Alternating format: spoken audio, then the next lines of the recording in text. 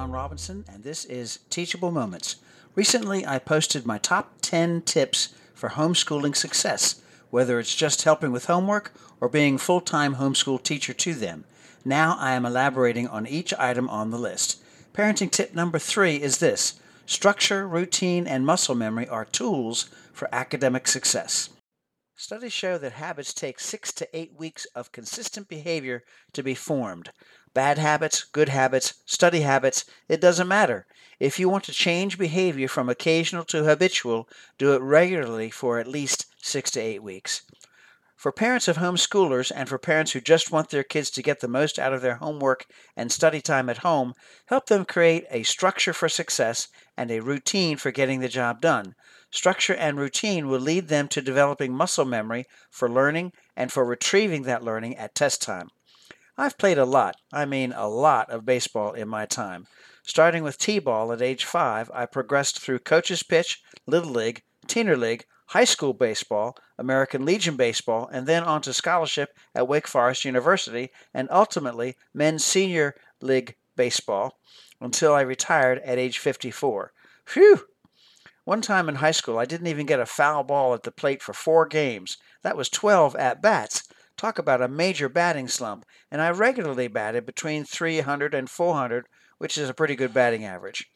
Well, I went back to the drawing board. I was in the batting cage for hours each day. I hit off a tee. I hit soft toss.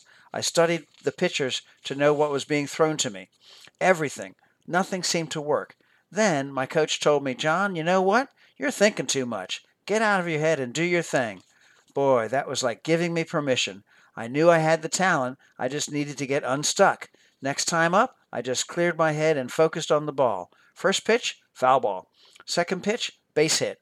I got out of my slump by being prepared and not thinking too much. For any good habit, and especially for developing good study habits, start with helping your child develop a structure to the task.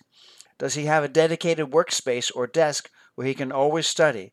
Does he have pens, markers, paper, folders, notebooks, styluses, iPad, laptop in his workspace and readily available to him? Is this space free from distractions? Then, help him develop the routine of studying. Same relative time each school night. That is, Sunday through Thursday nights. He knows that he's attending to school matters at the same time and in the same space each night. School systems usually have a formula for the amount of time that should be spent on homework for given grades. The range is usually from 30 minutes for primary and elementary school grades to 1 hour for middle school grades and 2 hours for high school grades. If your child correctly completes his homework quicker than these estimates, good for him, as long as you have checked the quality of his work. Where kids are struggling for good grades, have this be both homework completion and extra study time with your help. With structure and routine, muscle memory kicks in, creating more efficient use of your child's time hitting the books. With muscle memory, his working on school stuff becomes unforced and natural. These are the tools for life and academic success. I'm Dr. Jonathan C. Robinson, licensed clinical psychologist and Christian author of Teachable Moments, Building Blocks of Christian Parenting, and this has been Teachable Moments.